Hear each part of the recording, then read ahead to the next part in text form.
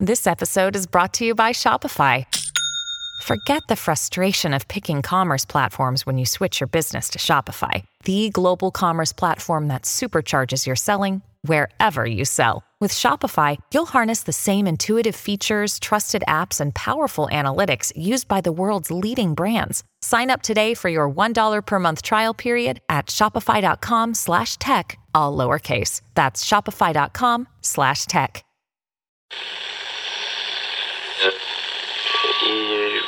Empire.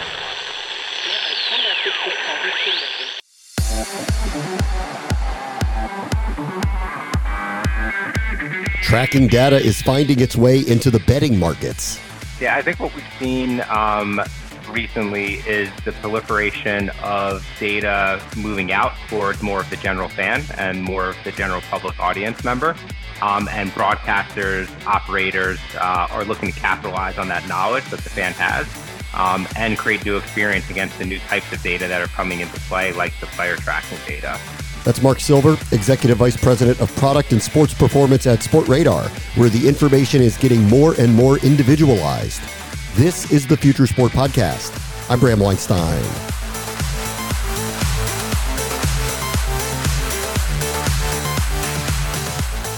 We have profiled Sportradar on the show before, but the check-in was warranted as they are growing by leaps and bounds in regard to what kind of data they are collecting and how it's being used.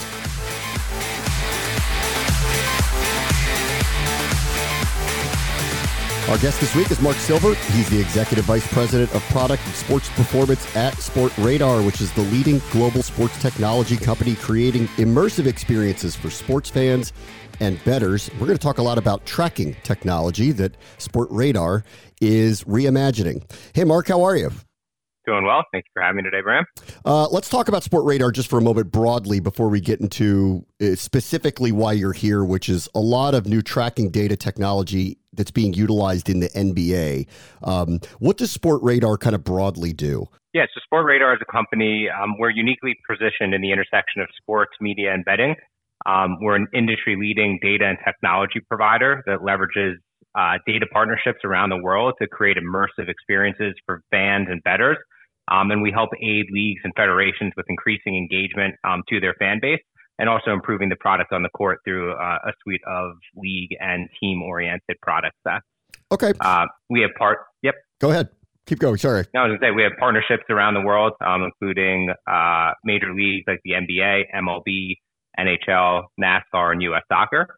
And from a client perspective, count the likes of DraftKings, Caesars, BetMGM, Fox Sports, CBS, Meta, Apple as clients utilizing our data, products, and services on a daily basis. So things have clearly changed in the betting landscape. And as broadcasters, and I'm a professional broadcaster, I've seen the incorporation of all the information through the years.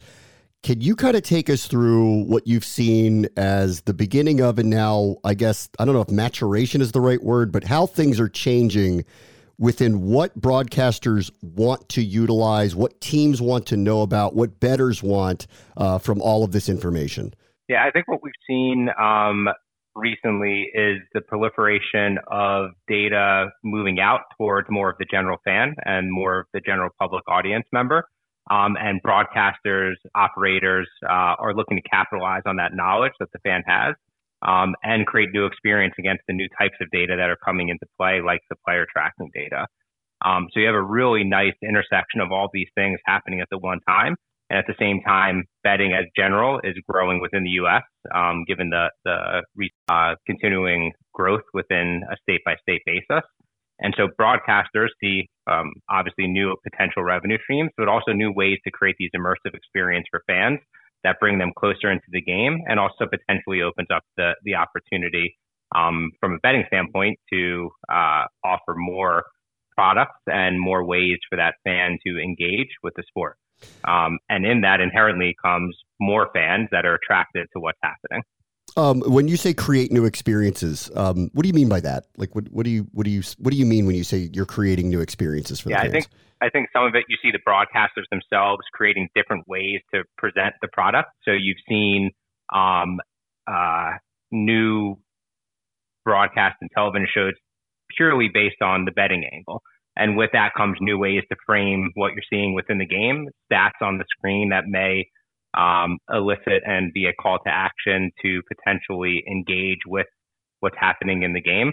So the broadcasters themselves are finding a new way to present the product. And then that starts expanding out when you get to with this new type of data of other ways that you can do it that have nothing to do with betting. So we've seen some of the leagues take on virtualizations and a kid-focused broadcast to try to bring new fans into the game, completely unrelated to betting, but a whole new way to experience a football game. So you saw the NFL do Nickelodeon, you've seen the NHL do Big City Green. These are all different ways to present the same game we've all been watching for tens and if not hundreds of years now, but really in a really interesting new dynamic as this technology continues to unfold. You know, it's interesting because I saw the Nickelodeon thing. I saw the Toy Story game that they did from London, which I thought was really amazing that they were able to turn those plays around. And I know everybody was asking, how did they do that? This is tracking technology. Is that what you're saying? That they were able to use the tracking technology to turn the animation around? That's exactly right. So it is all different forms of tracking technology, and tracking can come in a variety of different ways, right? So optical is the one that we're now using in the NBA. So that's a multi-camera system that's tracking every action on the floor. And that is done through 14 plus cameras at 60 frames per second, and it's terabytes of data per game. And that's what's called an optical solution. You also had infrared solutions where there's chips on a player. That's an infrared little emitter, and they can track the players that way. And then you have RFID, another wearable way to do player tracking. So all of those are different ways to source the data, but in the end, they all inherently produce the same thing, which are XYZ coordinates for every player playing whatever game they're playing, as well as the puck, ball, and so that you know where that player is at any given time. And then what really comes into play is the turning that into sport-specific events. So there's one thing just to know where the players are, where the ball or puck is, and how that's moving. It's another then to take all of those coordinates, and again, terabytes of information, and say that was a pick and roll in basketball, or that was a shot. And so it's something that we're working very closely on right now from the derived metric standpoint, which is how do you take this wealth of information? And we're already seeing the creation of virtualization and recreations of the game, but then also apply that to actual analytics and derived metrics that can be used by all the different customers that we have across our business. Okay. Let me just go through the technology first, then we'll ask about the turnaround time, which we've seen in real time with the Toy Story example, where they took tracking technology and literally turned it into animation seconds to minutes later, which was amazing. We're also talking about trying to turn around information and send it to a viewer to engage them in certain ways, which I'll ask you about in a moment. But let's just talk about the technology for a moment. You're tracking 29 different points on players' bodies, specifically in this NBA example. What does that do for Sportradar by tracking 29 different points on a player's body in real time? Yeah, so the system that's being used in the NBA is a Hawkeye system that has and is generating the 29 different points in real time, sub-second latency. Those 29 different points are things like your arms, your wrists, your hands, your feet, your center of mass, which is like where your center of your body is at any given time. We then pull that raw information into an AI-led tech stack pipeline. And that's where we start making inferencing and analysis on that. So if you think of what does that unlock outside of the virtualization, where we can actually recreate and you can see how a specific player style translates into an animation, that's new. That has never been done before outside of very sessions where you see like in the motion tracking and the players, they're wearing little dots all over their body. That's all inherently to recreate the same thing, which is tracking limbs and tracking the body in space. This is happening on the court without any dots on the body.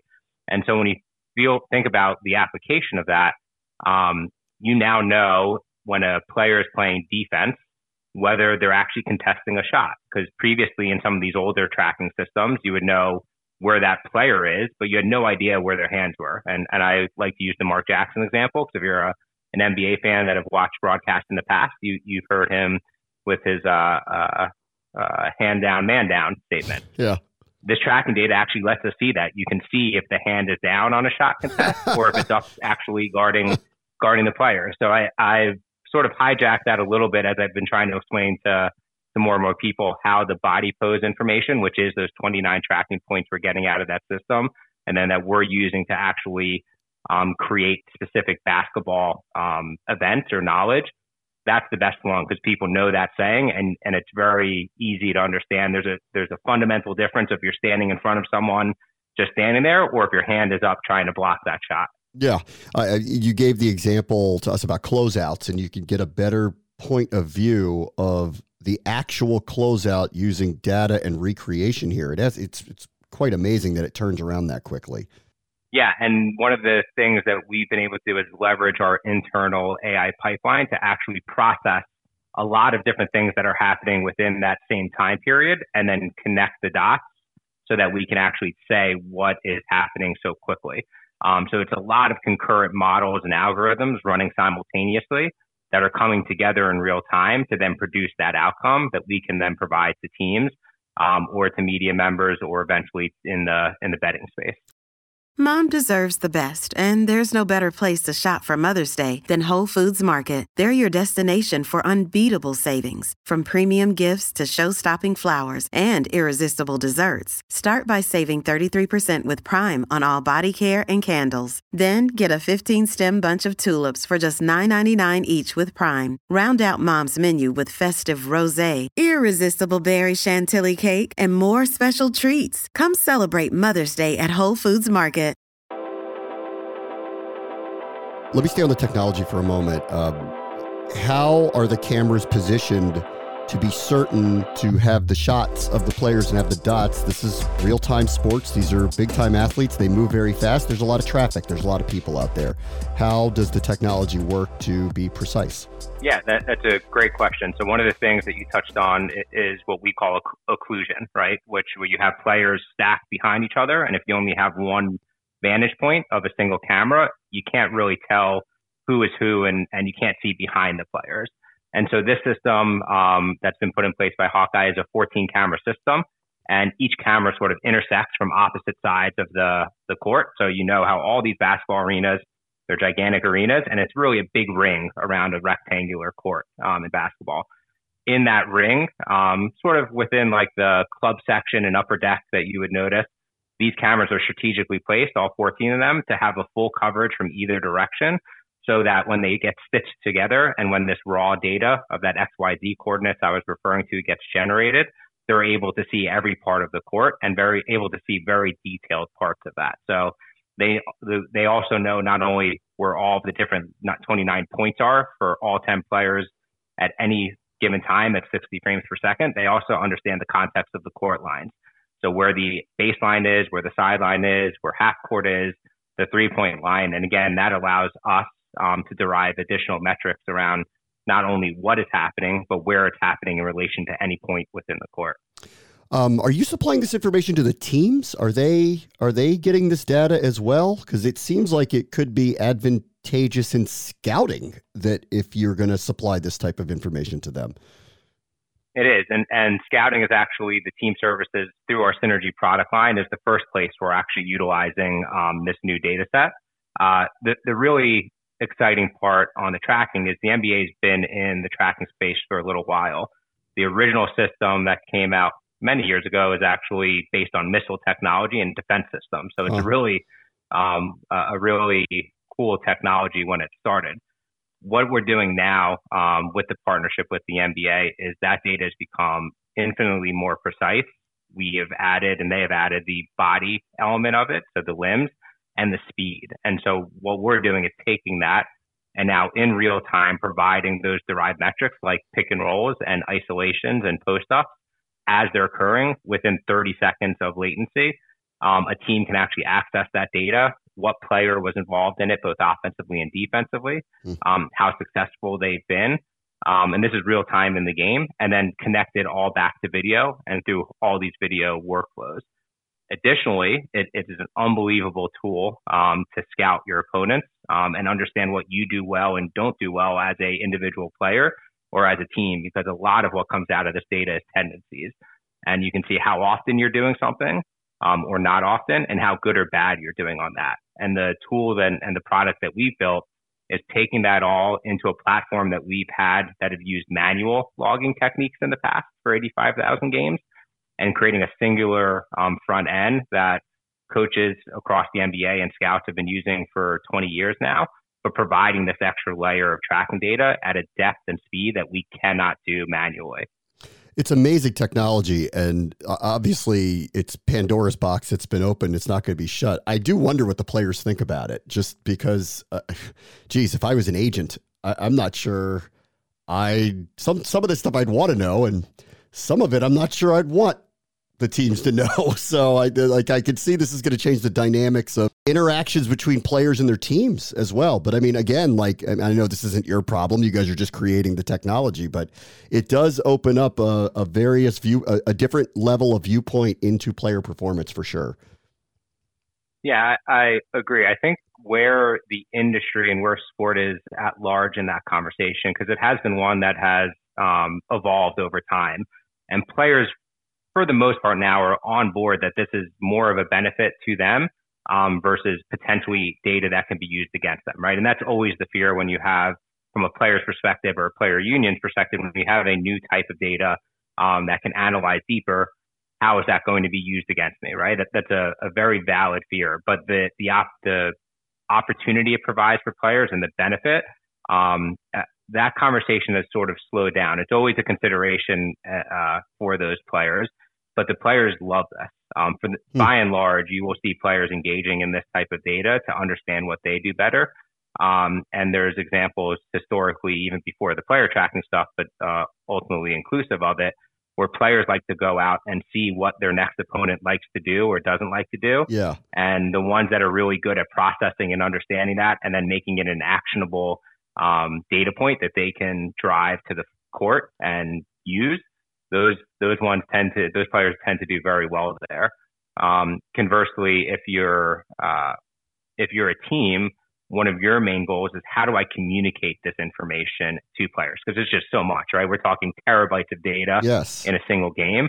How do we make that digestible for a player who, in the flow of a game, you can't tell them, hey, only dribble twice before you take your jump shot. Like that's just impractical, right? No one can actually process that. So a huge part of what we're trying to do is make the information actionable so that you can actually explore and discover this versus having to know what you're looking for, and then make it easy to communicate that through different UI elements so that player can look at it and actually understand what we're trying to communicate. Okay. So all of that stuff, scouting, self-scouting, team performance, player performance, all useful here. We've already talked about that this stuff can be turned around and used for animations and recreations very quickly. Let's talk about the betting element for a moment. You're going to get a tremendous amount of information in real time that you're trying to turn around very quickly into engagement in literal broadcasts in mid-game.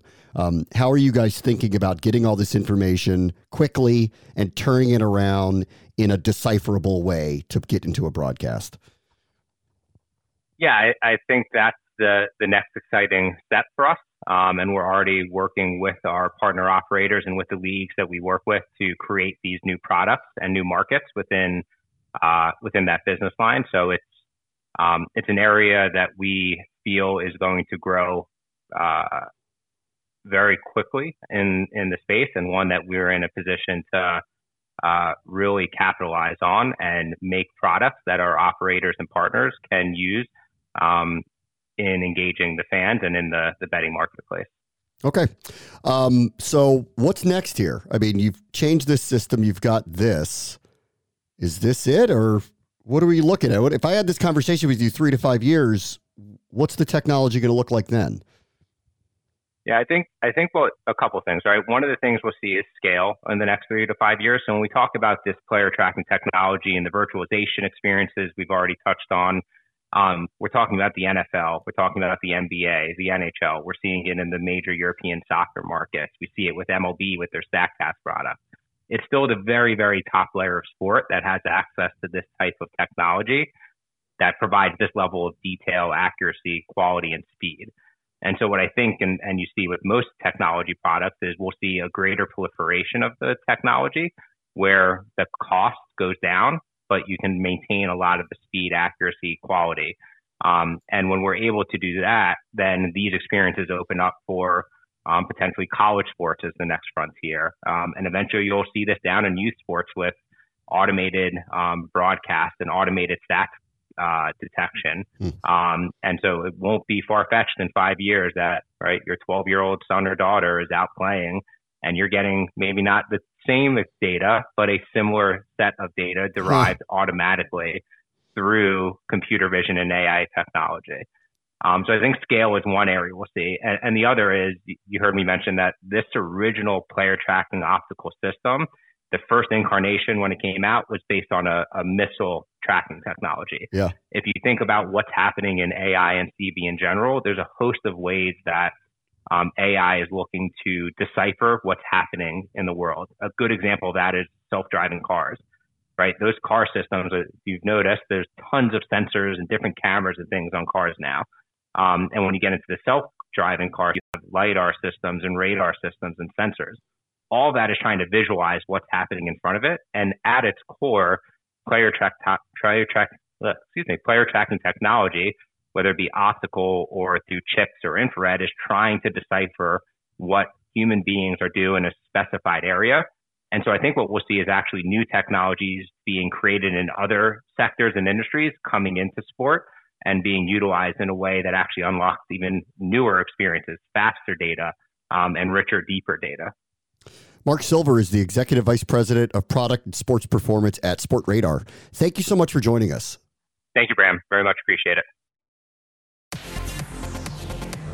That will do it for this episode. As always, the future is now.